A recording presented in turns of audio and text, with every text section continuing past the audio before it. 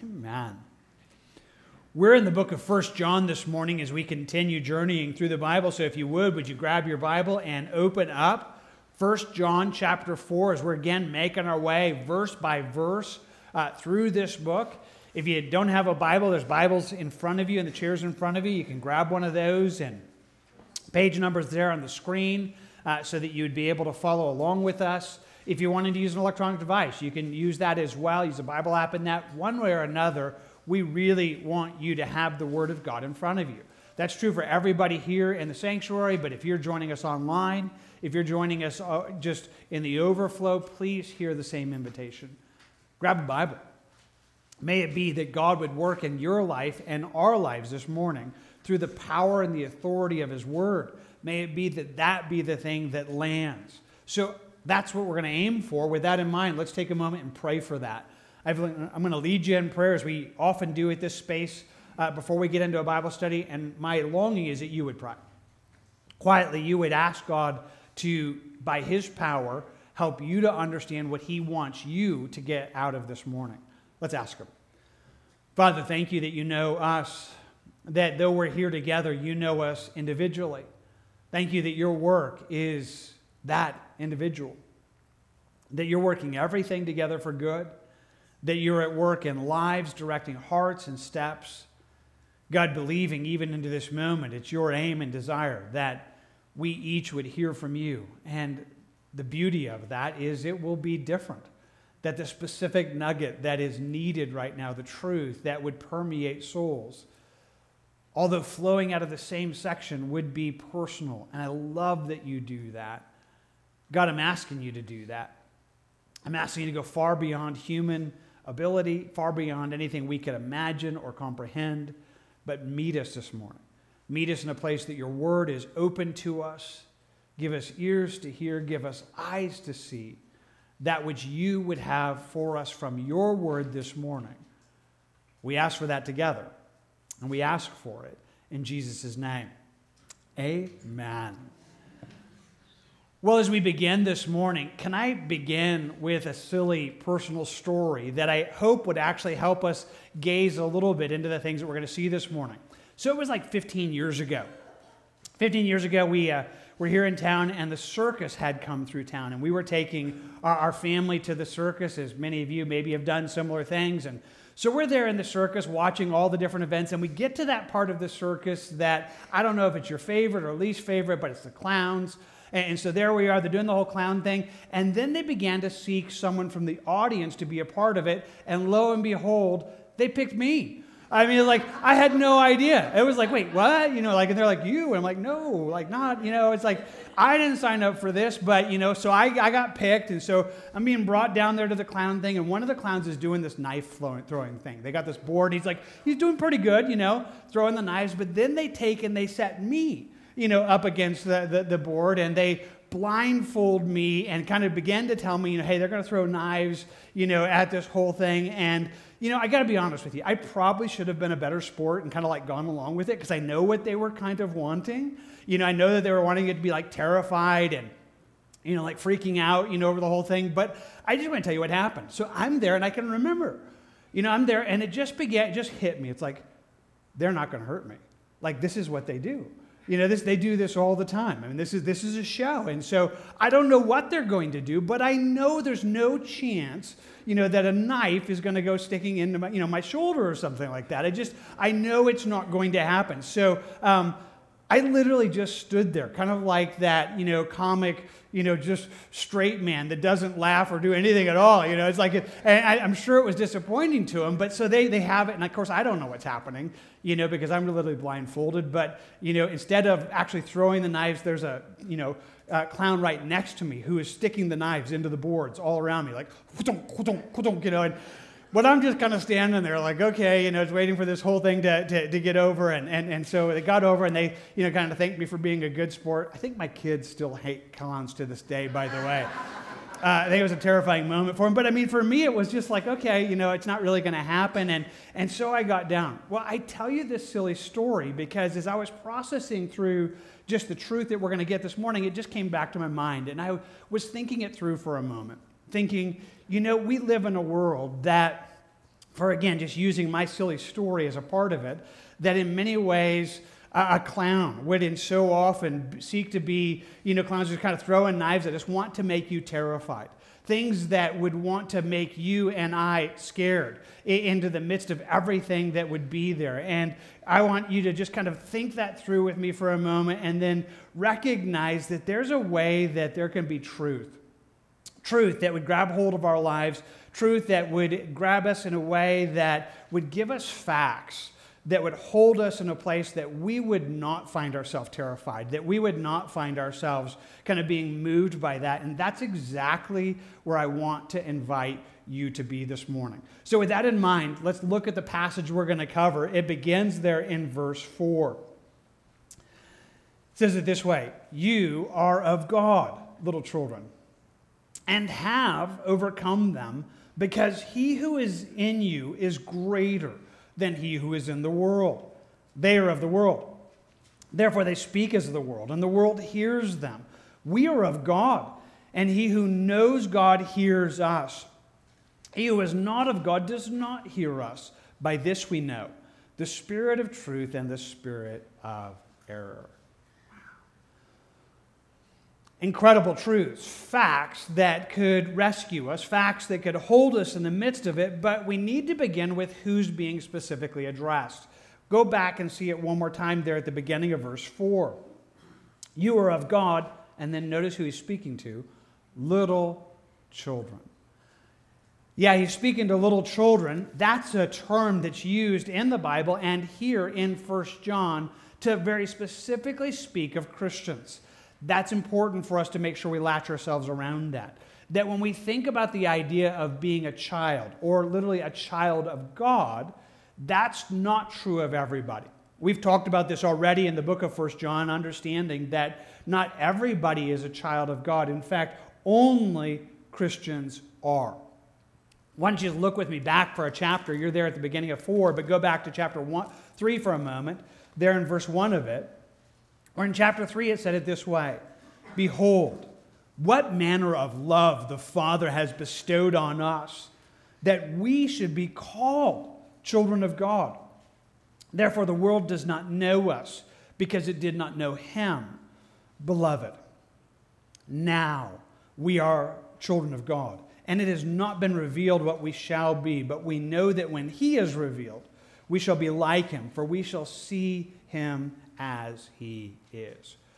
Incredible truth that we spent time a few weeks back. If that's interesting, you need more information on that, I would invite you to go back to chapter 3 in the messages found online or wherever and be able to kind of track that through. But I just want to hold to you again how powerful this is. In fact, one of the verses that we talked about that week, I'll quickly remind you about as well. It's there in John chapter 1, in verses 12 and 13. It says, "But as many as received him, to them he gave the right to become children of God, to those who believe in his name, who were born not of blood, nor of the will of flesh, nor the will of man, but of God." So he's telling us about those who are children of God, that there are some that God has given the right to be that. In fact, he's going to say they become that. That's important for us. It's not what we were. It's not what we had. It's something that we've became. Who are those who became children of God? Well, he tells us right there in the text. As many as received him, to those who believe in his name. As many as received Jesus. Who received Jesus as their Lord and Savior, who received him as that, they become something they were not before. They become children of God, and they're born. Or as it will say later in John chapter 3, they're born again. That we are those who are born again. And he lets us know that we think about what that is. It's not of blood. Like, you don't get this because of your parents.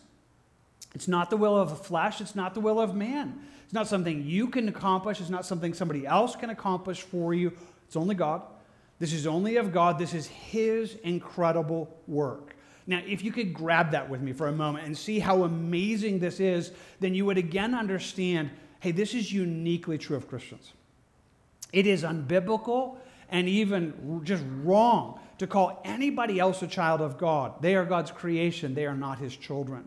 But if you're a believer in Christ, then you are a child of God.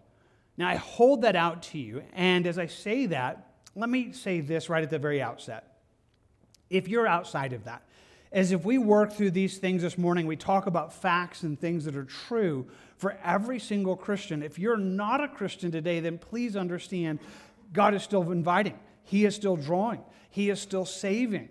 He's one that would do that today, and I don't want you to hear this in a way that confuses you, that makes you think you have this, but I want to hold it out to you, if you're not yet a follower of Jesus, that this is what God would do, that He would invite you into this place that you could believe and become a child of God. Well, with that invitation, again, just leaving that there, if you're here this morning and you are a Christian, then this is yours.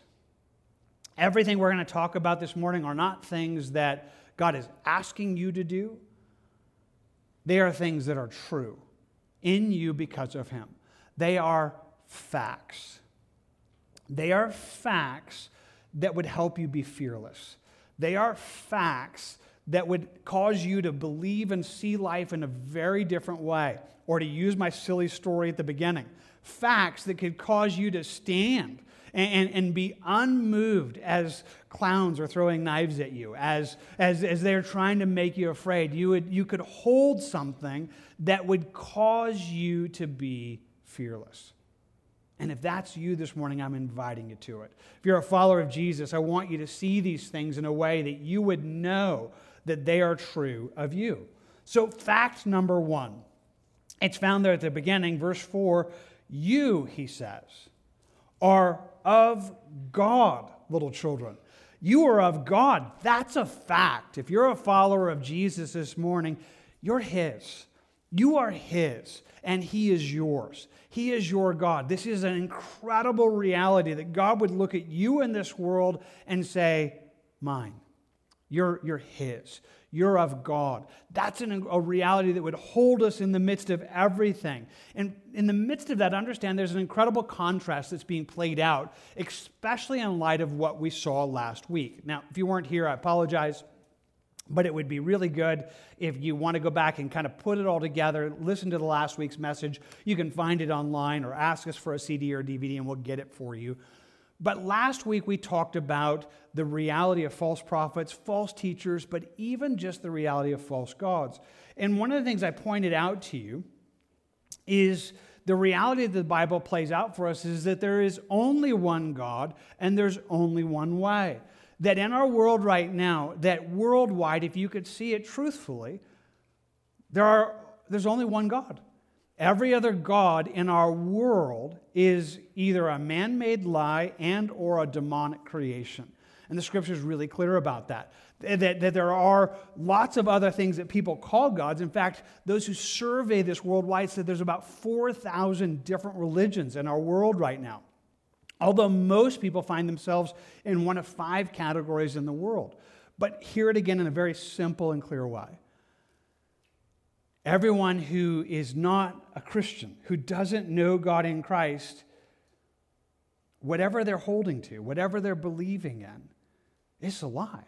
It's not true. They're not His. Now, most of the world actually believes in a God. Very few, a very small percentage of our world are atheist in the sense of saying there is no God. I mean, I know that sometimes here in America, we can feel like it's a bigger percentage than that. It's not. Most people in the world believe. But most people believe in something that isn't true, that Jesus would tell us that there's a broad way that most people are on that's leading to hell. And that reality should just wash over us for a moment, cause us to see that, and then to understand that where we are in the midst of that. In the midst of a world that's dark, in the midst of a world that's confused, we're His. I mean, we are His. This isn't something that you have to feel to be true.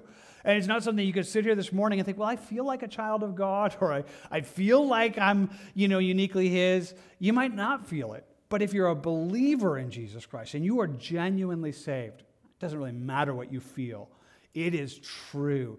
And if you could get this, if you could just understand this, believing this could actually change literally everything about the way that you see things.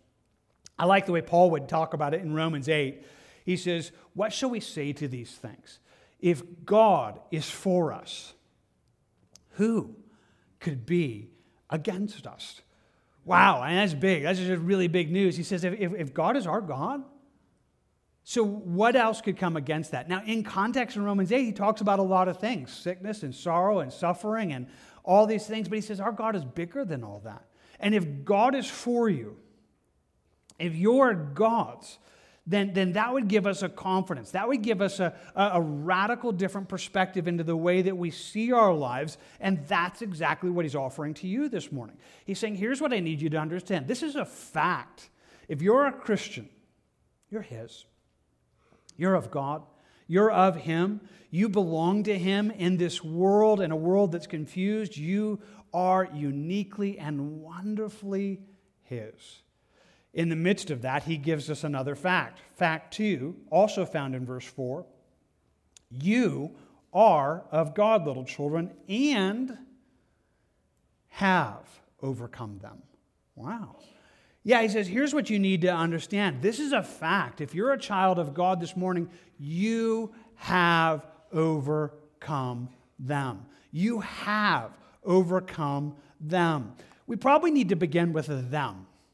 We need to think, okay, so what are we talking about when he's going to tell us here this morning that we've overcome them? Well, in a very simple way, the them includes everything else that's out there in the dark.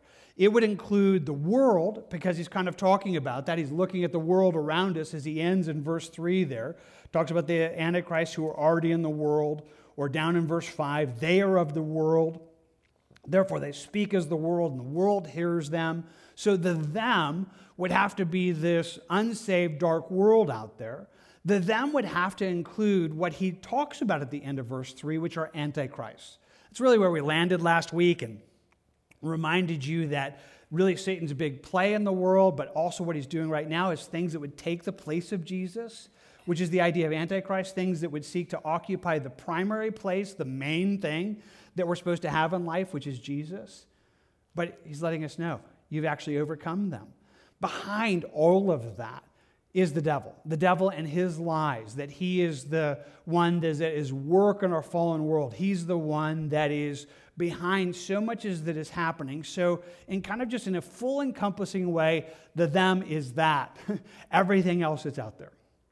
If you're of God, we're his in this broken world, and everything else out there, you've overcome them. Overcome? Yeah, overcome is this interesting word. It literally means to conquer.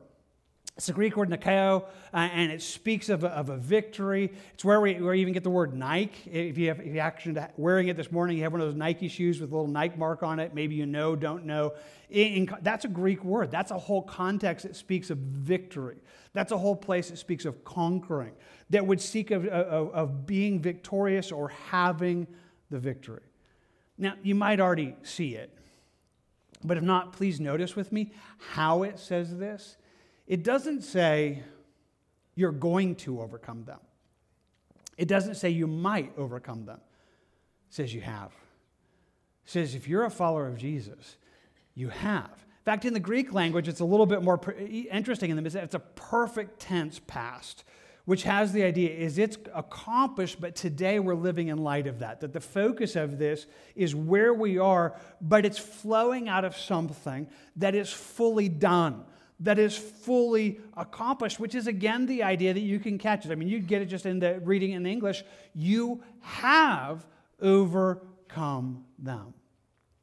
One of the things that God is inviting you to see this morning, to be able to embrace as a solid fact, is that if you're a follower of Jesus, we are involved in a battle, if you want to think about it that way, a war in this world. We're involved in things, but the outcome is not in doubt. The end is not uncertain. The end of the story is fully known, that we are fighting a battle. We are living a life that is already accomplished, that the end is already there, that we're fighting a battle that is already won. That he's inviting you and I to realize that we're not fighting for a victory, we're fighting from it. And that would be a very different thing. I want to tell you how incredibly powerful this is, that right now you and I are being invited to see the story, to see the big story that God is doing in the world, seeing that he's accomplished in Christ, seeing the wonder of what he's accomplished, and then to be able to embrace it and to say, I'm solidly aware of where this is going. How do you put this into practice? How do you imagine this? Imagine with me for a moment that maybe it was a sports game. Maybe you're playing football or basketball or whatever game you're going to play, and you show up and you just look over at the other team and you say, "Oh, by the way, we've already won." And somebody like that's just trash talk. I mean, you're just kind of just kind of trying to. It's like no, really, we've already won. I mean, we're going to play the game, but I just need you to know you've already lost. And what if you actually knew that to be the fact? What if you weren't worried? I don't know if we're going to win. I mean, we're really going to give it our best shot, and we're hoping that by the end of the game, no, it's like, I already know. I mean, I don't know how the intervening, periods are going to go, but I know this, in the end, we win. Like, you're going to lose. I'm absolutely confident that we're on the winning side. What if it was a war that you were literally fighting, and you could look and say, I know where the outcome of this is. I don't have any question about it. I don't have any doubt about the end of the story. I know how this story ends. I know that Jesus wins in the end. And so because of that, I know I've actually already won. I'm actually already an overcomer. I'm not waiting to become an overcomer. I'm not waiting that someday, he says, no, I'm believing that that's already where I am. I think about this. Some of you are here on Easter Sunday, and this was kind of a little bit of the thought we did. We went back into chapter 2 of 1 John, and we talked about that verse in verse 28, where he simply says, the darkness is passing away, and the true light is already shining. And we talked about then, what I just want to remind you about now, is he's inviting us to look out at our world and to see everything that is darkness that's demonic or evil or bad, and all the evil that's flowing in there. And there's a bunch in there, but he says if you could see it, it's already lost. The darkness is already moved. I mean, if you could see it, you would say it's vanishing away. Its time is limited. Its time is not there. But Jesus has already won. The true light is already shining. It's already accomplished. It's already ours. And he's inviting us to be able to see that not just as a future hope, but a confidence that's ours now, that we would believe that we've overcome. In fact, he'll say it again in chapter 5 of 1 John. He says, for whatever is born of God overcomes the world. And this is the victory that's overcome the world, our faith.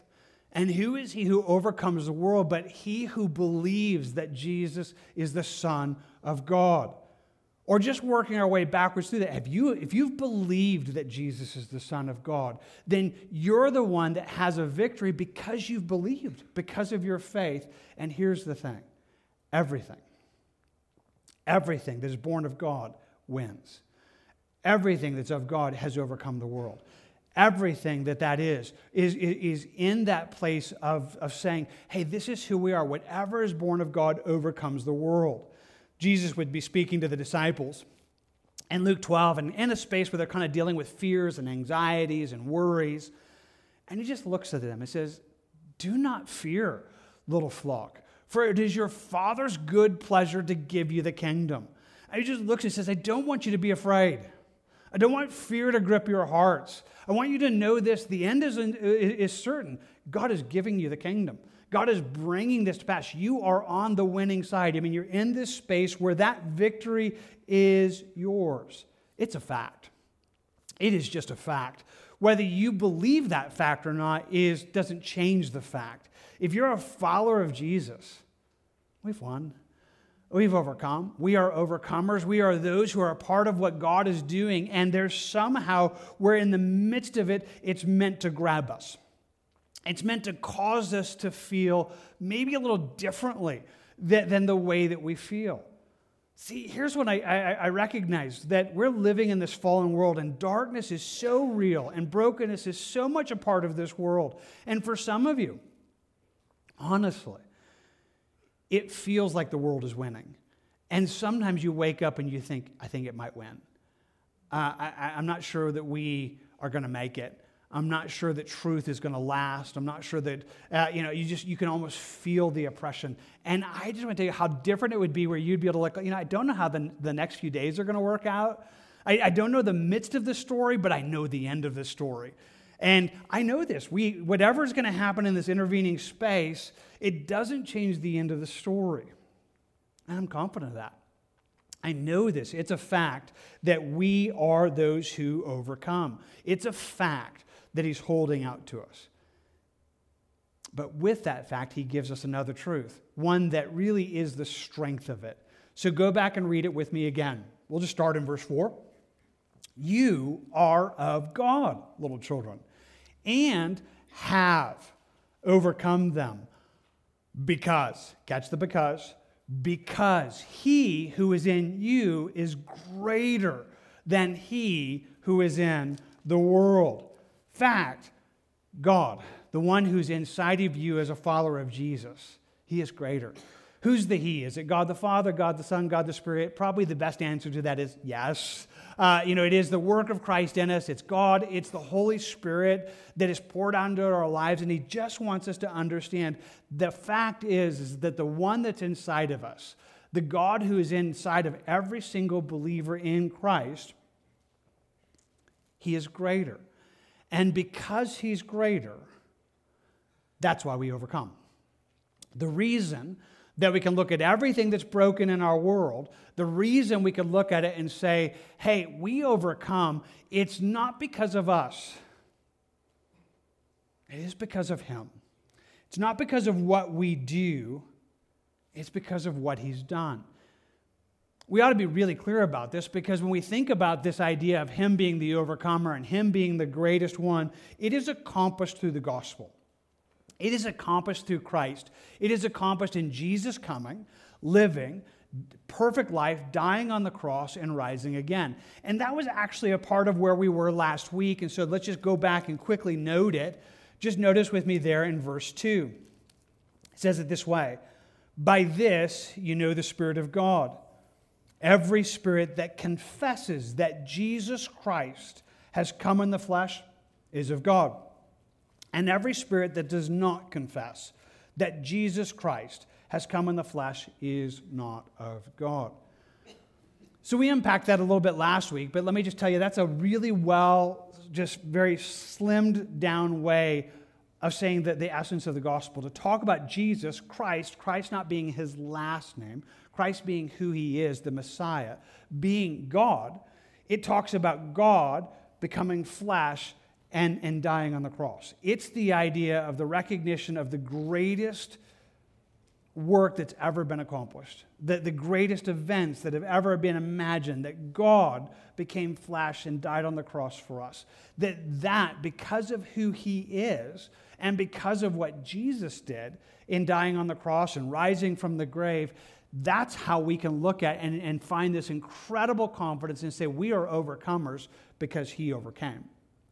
We're overcomers because he conquered sin and death, and he conquered the grave. And because he did that, because he is that, we can look at it and say, he's greater. He's greater than anything else. Greater than what? Well, again, kind of same context. When he says the one who is greater than you, than he who was in the world, the he, well, it's probably certainly speaking of the devil. Certainly speaking of Satan. That we'd look at it and say, in the world, the whole world, he'll tell us in chapter 4, lies under the sway of the wicked one, lies under the sway of the devil, but God is bigger than him. But it also probably talks about the Antichrist, which is where it ended in verse 3, those who are lying to us and offering up other gospels and every other lie. And without spending more time on that, I think it's enough just to look at all of it and say that anything that's out there, anything that's in the midst of the world, anything that's in the midst of the darkness, or any source that's there, God is greater. I wonder if you feel it. Again, if you can see it from the biblical perspective, if you're a child of God, you're his. And the light is already shining, as he told us there in chapter 2, and the darkness is passing away. And you could almost look out at this world and just see the darkness that is demonic and filled with lies, and brokenness and sin and sorrow and suffering and almost the turmoil of everything that's in the world, almost as if it's this dark, massive thing spinning around, and you could just look at it and say, the reason we can face that is because our God is bigger than it. He's bigger than anything that's there. He's bigger than anything that's in the world. He's bigger than anything that's a part of this. The reason that we can have confidence in this is because of who He is, that greater is He who is within us than he is in the world. If you memorize Bible verses, can I just tell you this is a good one to memorize? If you haven't already memorized it, I find it to be a life-giving, wonderfully, almost vibrating with life truth that just flows in my prayer life often. I'll be there, maybe praying for somebody and the concerns that are in their life. And maybe it's spiritual, maybe it's physical, maybe it's sickness, maybe it's sorrow. And I can honestly pray and recognize this. God is bigger than that. God is bigger than whatever you're facing.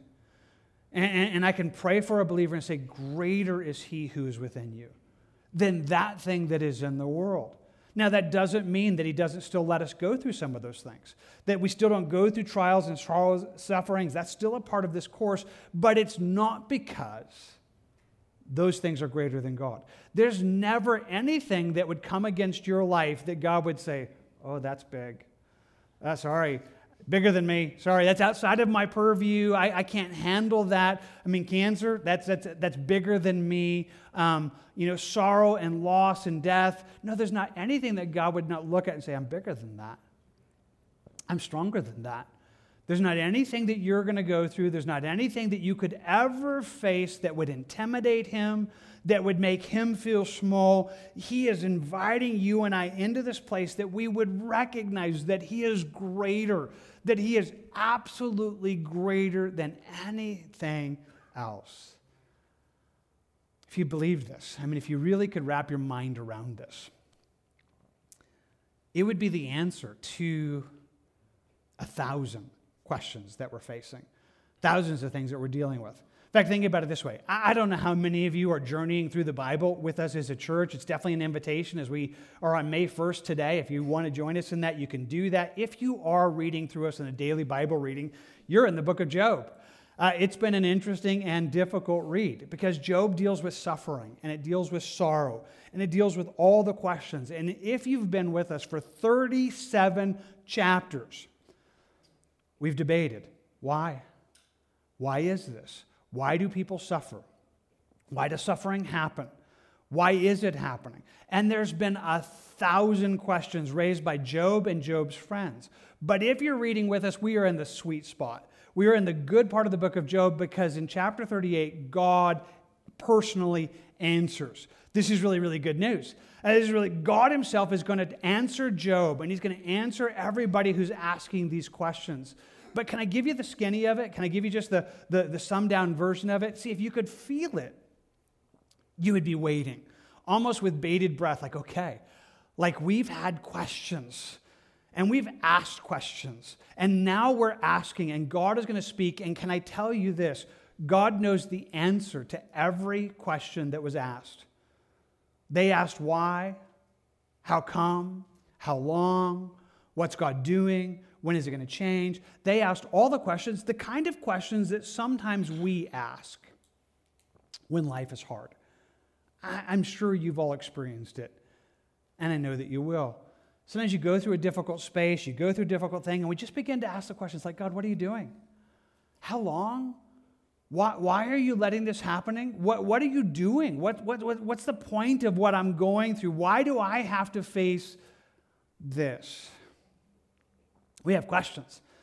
And sometimes we think that the answers to those questions are actually what we need. That if God would explain to us why He let you go through something and how long it's going to be and what good He's going to do through it, sometimes we have the idea of thinking that that's the answer we need. Now, God could give us that answer, and certainly in eternity we'll understand it. But if you're reading in the book of Job, that's not the answer God gave. What does God answer? God shows Job how big He is. He says, look, I made everything. I'm the God who created, sustained, holds, knows everything. Job, do you see who I am?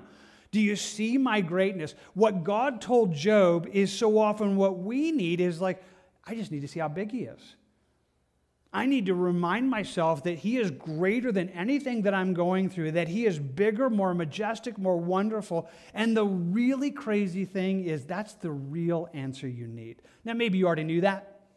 Maybe you're like, Jim, that's why I'm here today, because I needed that reminder. But sometimes it's just not the answer we think we need. Sometimes we think, well, if I just knew why, if I knew what, if I knew how long, those are the cool things. And God's like, no, you need to, well, in the words of Psalm 46, you need to be still.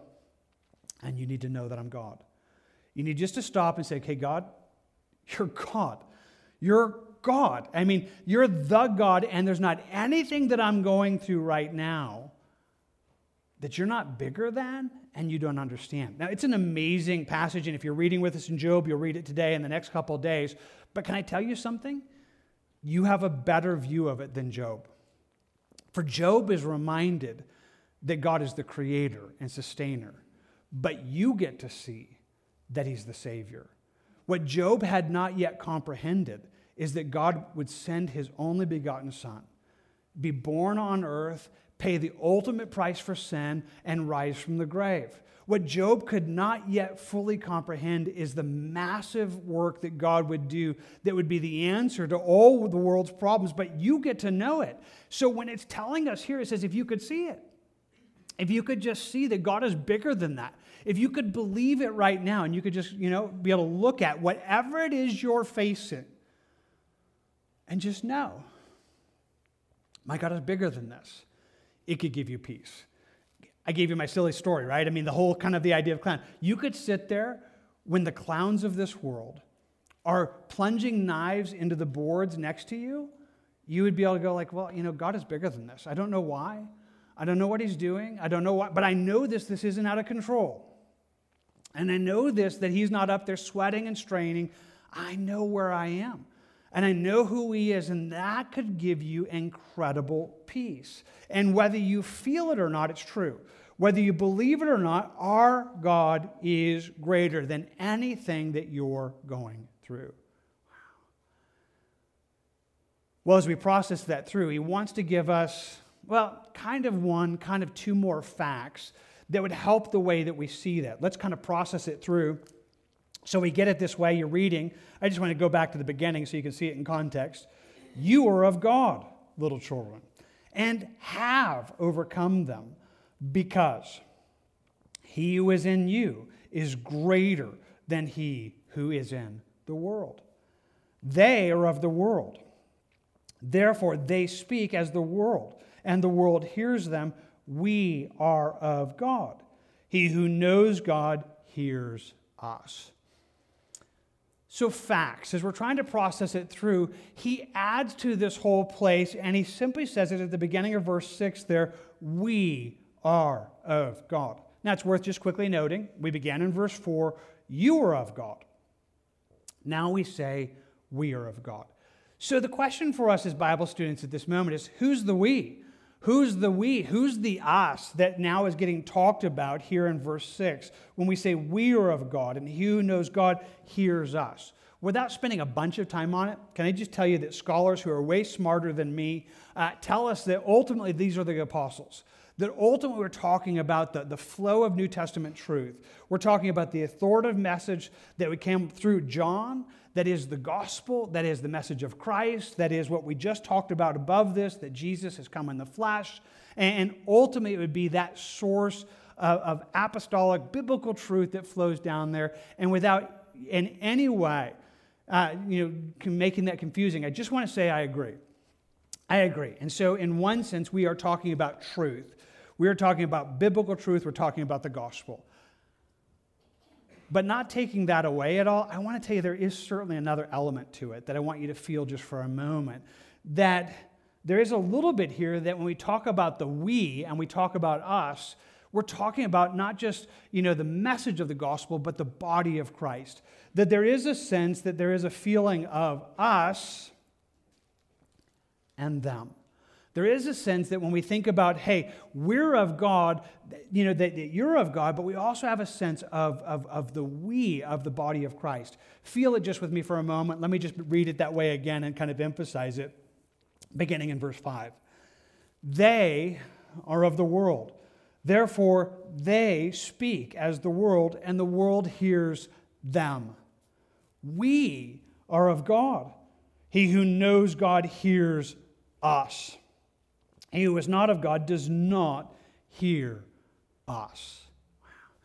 Yeah, I want to put to you that there's a little bit that you could almost look at this and not just understand the flow of the gospel, but almost just this broken world and say, okay, there's a lot of lies out there, but there's this body of Christ. There's this incredible reality of being His, and we are in an entirely different space. That we're a part of this incredible thing that is the body of Christ, which leads to the final fact that we need to understand this morning. So as he's unpacking that for us, what he wants us to understand is that this becomes definitive.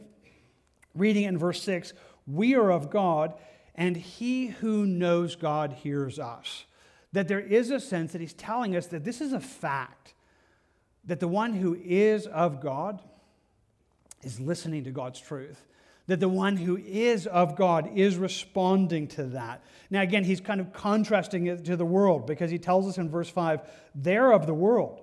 They speak as the world and the world hears them. And so if you could almost picture it again in the way we've tried to picture it this morning, that we're thinking about what the devil's doing in the world and this entire darkness that is like 4,000 other religions and all these lies and all these things. He says, well, that's the world. And they listen to it because they're of it. That they speak like it and the world likes it. That's what they listen to. But if someone's actually of God and knows God and has a relationship with God, they hear it. They become one. He who is of God hears us. If someone's not of God, he says, they don't hear. And what he wants us to understand is that gives us a perspective on all of it. Go back and read it again in verse 6. We are of God. And he who knows God hears us, for he who is not of God does not hear us. By this we know the spirit of truth and the spirit of error. That this fact becomes both true but also clarifying. It's how we recognize it. It's not surprising to us that the world rejects Jesus, but it's defining for us that God's people embrace Jesus. That God's people specifically believe in Jesus' death, resurrection, the wonder of the gospel, the wonder of everything we've tried to unpack in these last couple of weeks, that everything is found in Christ. And in one sense, he says, it's not surprising. We kind of knew it would be that way. Now, again, let me press this try for a moment, because maybe you totally get this. And you're like, well, of course, Jim. How else would I have seen it? But sometimes I think we miss it. Sometimes you can live in this world, and so you're watching the news, you're reading what's on the internet, and you're reading all the darkness in the world, and sometimes it almost just can make you become unglued. Like, I can't believe it. I can't believe they just keep believing all these crazy things, and they keep doing all this dark stuff, and why is that? And sometimes it's like, because they're of the world, because they don't know Jesus. They don't. Because that's why they live in that space. That's why they're in that darkness. But what incredible hope there is to recognize that the person who is a follower of Jesus is a part of this place and embraces God's truth. Now, that's been an important concept here in 1 John. 1 John has helped us to understand the difference between a true follower of Jesus and those who are not really followers of Jesus. And one of the very first things he said is that a true follower of Jesus embraces the truth that's in the gospel, that embraces the truth that is the Bible. He would tell it to us in chapter 2. By this we know that we know him, if we keep his commandments. He who says, I know him, and does not keep his commandments is a liar. The truth is not in him. He says, here's how we know. Here's how we actually know I'm a follower of Jesus. Here's how I know I'm in the right space. Because I believe his truth. Because I embrace the gospel. Because I embrace his commandments. I embrace what Jesus has said. If someone says, well, I'm a Christian, I just don't do that. It's like, well, you're not really a Christian. Because Christians, they're like, this is one of the ways we can tell is that, people who are really followers of Jesus embrace Jesus and embrace the gospel and embrace the Bible and embrace what's there. It can't be any other way. It is that way. Jesus would say the same thing. In John 8, he's speaking to the Pharisees who are rejecting him. And he says, he who is of God hears God's words. Therefore you do not hear, because you're not of God. He says, if you're of God, you're going to listen. You're going to hear what he's saying. And the reason you can't get it is because you're not. It's a demarcation between light and darkness, between truth and error, that he is just telling us that's a fact. That's a fact that would change the way you see the world. It would change it not in the sense that we're happy with that, not like, well, I'm just so glad they're there. No, we recognize this. That's where they are. One of the things we've tried to understand in the midst of all this is really one of the reasons we're still here. One of the reasons why the victory is not yet done, while death is not yet defeated, while sickness is still present and sorrow is still a part of this world, one of the reasons we're still here is because God is still rescuing people. People are being translated from darkness to light. He is still doing that. This is incredibly good news. So it's not that we're looking at this and going, well, I'm just so glad they're over there and I'm over here. It's like, no, I recognize this is who we are, and I want more to come. But I'm not surprised at where the world is. I'm not surprised that the world is dark. I get it. And God save more. God do incredible things. God draw this, but allow this again just to be the fact that changes the way you view the world. So facts. He is telling us things. He's telling us right now things that are solidly true, whether you feel them a believer or not. If you're a child of God, you're his. And you've overcome because God is greater than anything that's in the world. And we're of him, and everybody who's of him will hear that truth. And those facts should change the way that you see it. Now, I think about what's being said there and the hope that's being given there. Let me give it to you in a different way. So I've had this verse at the bottom of the screen that has not yet been one we covered, but in some ways it's saying the same thing. And some of you have seen it, other you're like, I'm still trying to see it. It's so small, Pastor Jim. I understand. Let me blow it up. So Jesus is speaking in John 16 at the end of his life, right before he goes to the cross, and he simply tells his disciples an incredible truth. He says, in this world, you will have trouble. But take heart. I have overcome the world. Wow. What a nugget of truth that is worth you just processing with me for a moment. He's honest with us. He didn't tell us to expect anything else. He says, here's the thing. The world's going to be hard. In this world, it's going to be trouble. No surprise. No surprise. The world is broken, upside down. Sin is bad, and you're going to be a part of it. He didn't lie to us. He didn't tell us to expect anything else other than that. And most of us this morning understand that. Like we at least hope, we knew, like, okay, life is, this world is difficult at times. It is filled with sorrow and sin and sickness and trouble. And we would say, boy, you're right, Jesus. we have trouble in this world. But he says, here's what I want you to do. I don't want you to pretend that doesn't exist. I'm not denying the reality of it, but I want you to take heart. Why? Because I overcame. Because I've beaten it. Because I've won. Because that's not the end of the story. And you know the end of the story. And you could find heart in this. In fact, let me put the whole verse up on the screen because not all of it's quoted there. In John 16:33, Jesus says, these things I have spoken to you, that in me you may have peace. In the world, you will have tribulation.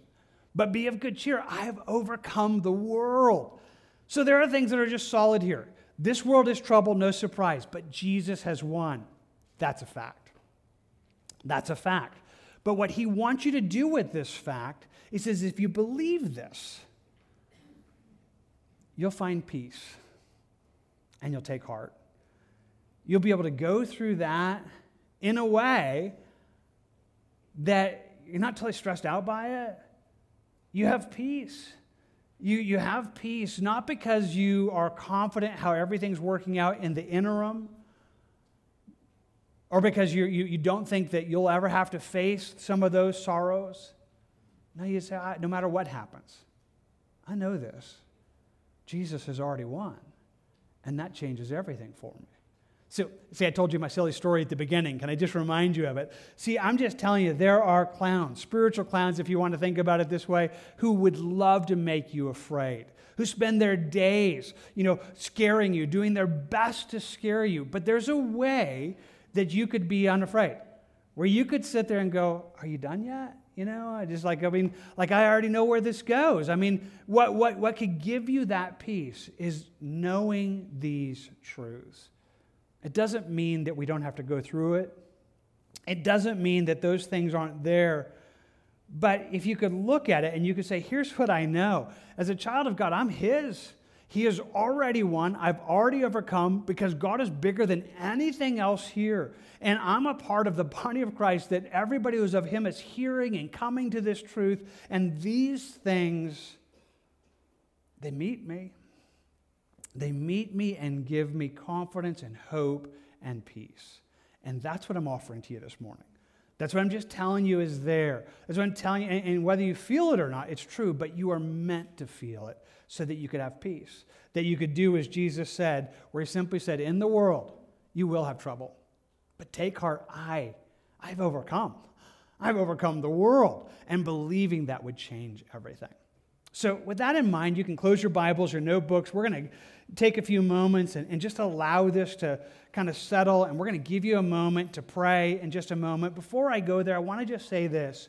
Maybe, again, you're here and you're not yet a child of God. I want to try to say this again. We're not mocking you. We're not, in one sense, saying, hey, we're of God and you're not. No, we're telling you, you can be. It's why we're still here. Thank God He's given us more space. Thank God He's waited, because for many of us, we are those that we recognize. And hey, we've come out of that. We've come out of the darkness and into the light. He has rescued us from that, and He's still doing that. And if that's you here today, that you would recognize, hey, these things are true, and you're on the losing side. You're on the side that's going to lose and go under and be destroyed. And we would just invite you today to change sides. That you would turn from darkness to light, from Satan to God, that you would find yourself being changed. And if that's you today, we're going to pray in a few moments, and we're just going to invite you in the midst of that prayer, ask Him to save you. Ask Him to rescue you. And then come up and talk to us afterwards. May God just rescue now. But now I just want to speak one more time to children of God. You're a child of God. If you've believed in Jesus, if you're born again, and there are incredible things that are true. True whether you feel it or believe it or not, but He's inviting you to believe it. Then He would say, do you not understand? You're His. You're His. And you've overcome. You have overcome because of who He is.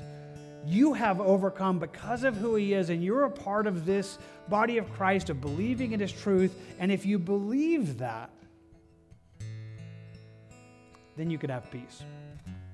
You could have peace in the midst of it. You could have a help in the midst of this broken world that is so confusing, that is so upside down.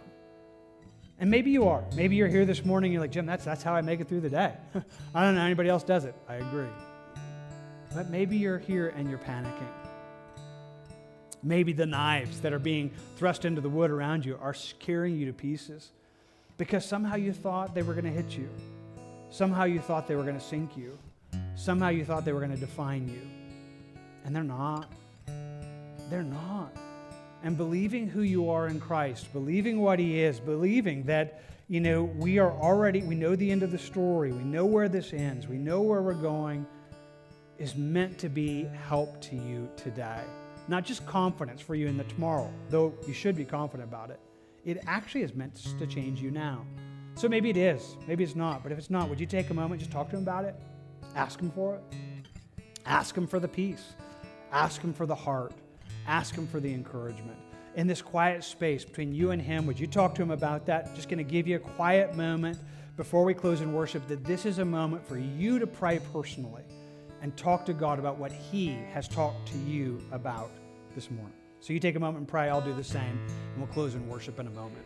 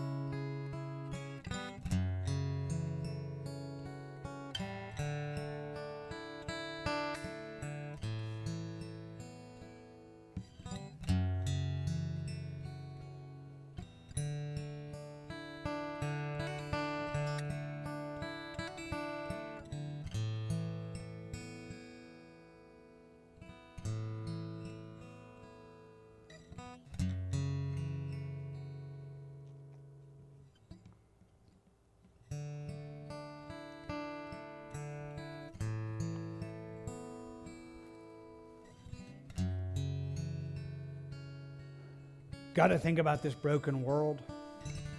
I think about the devil and his lies.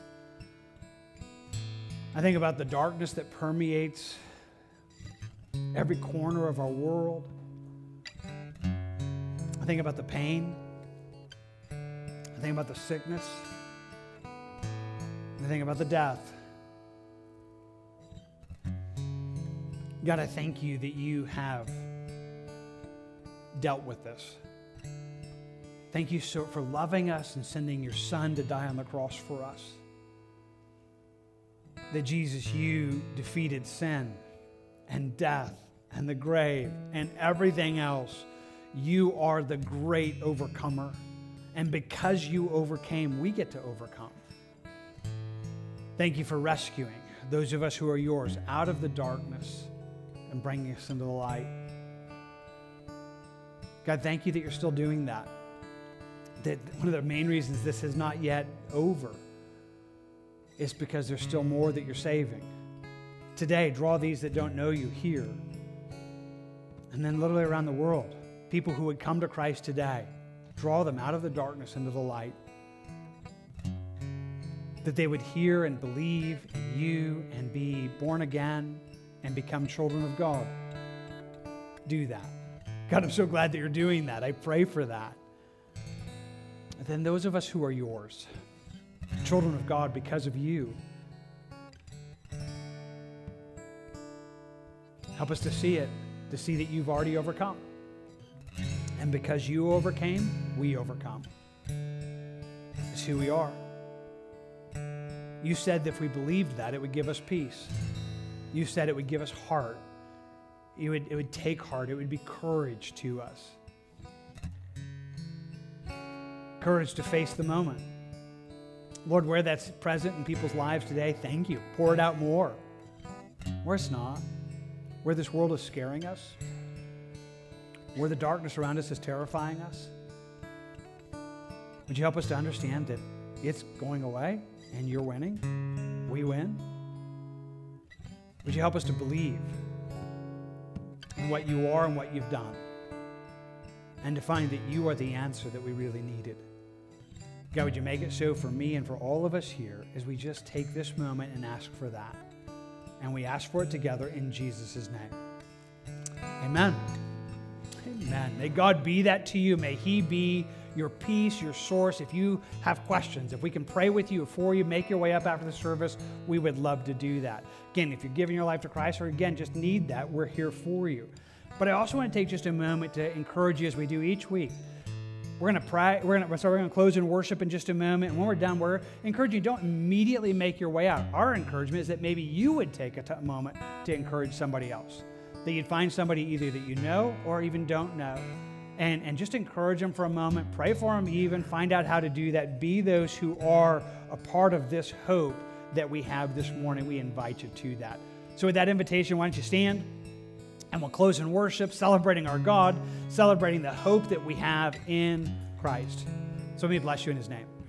The Lord bless you and keep you. The Lord make his face shine upon you and be gracious to you. The Lord lift up his countenance upon you and give you peace.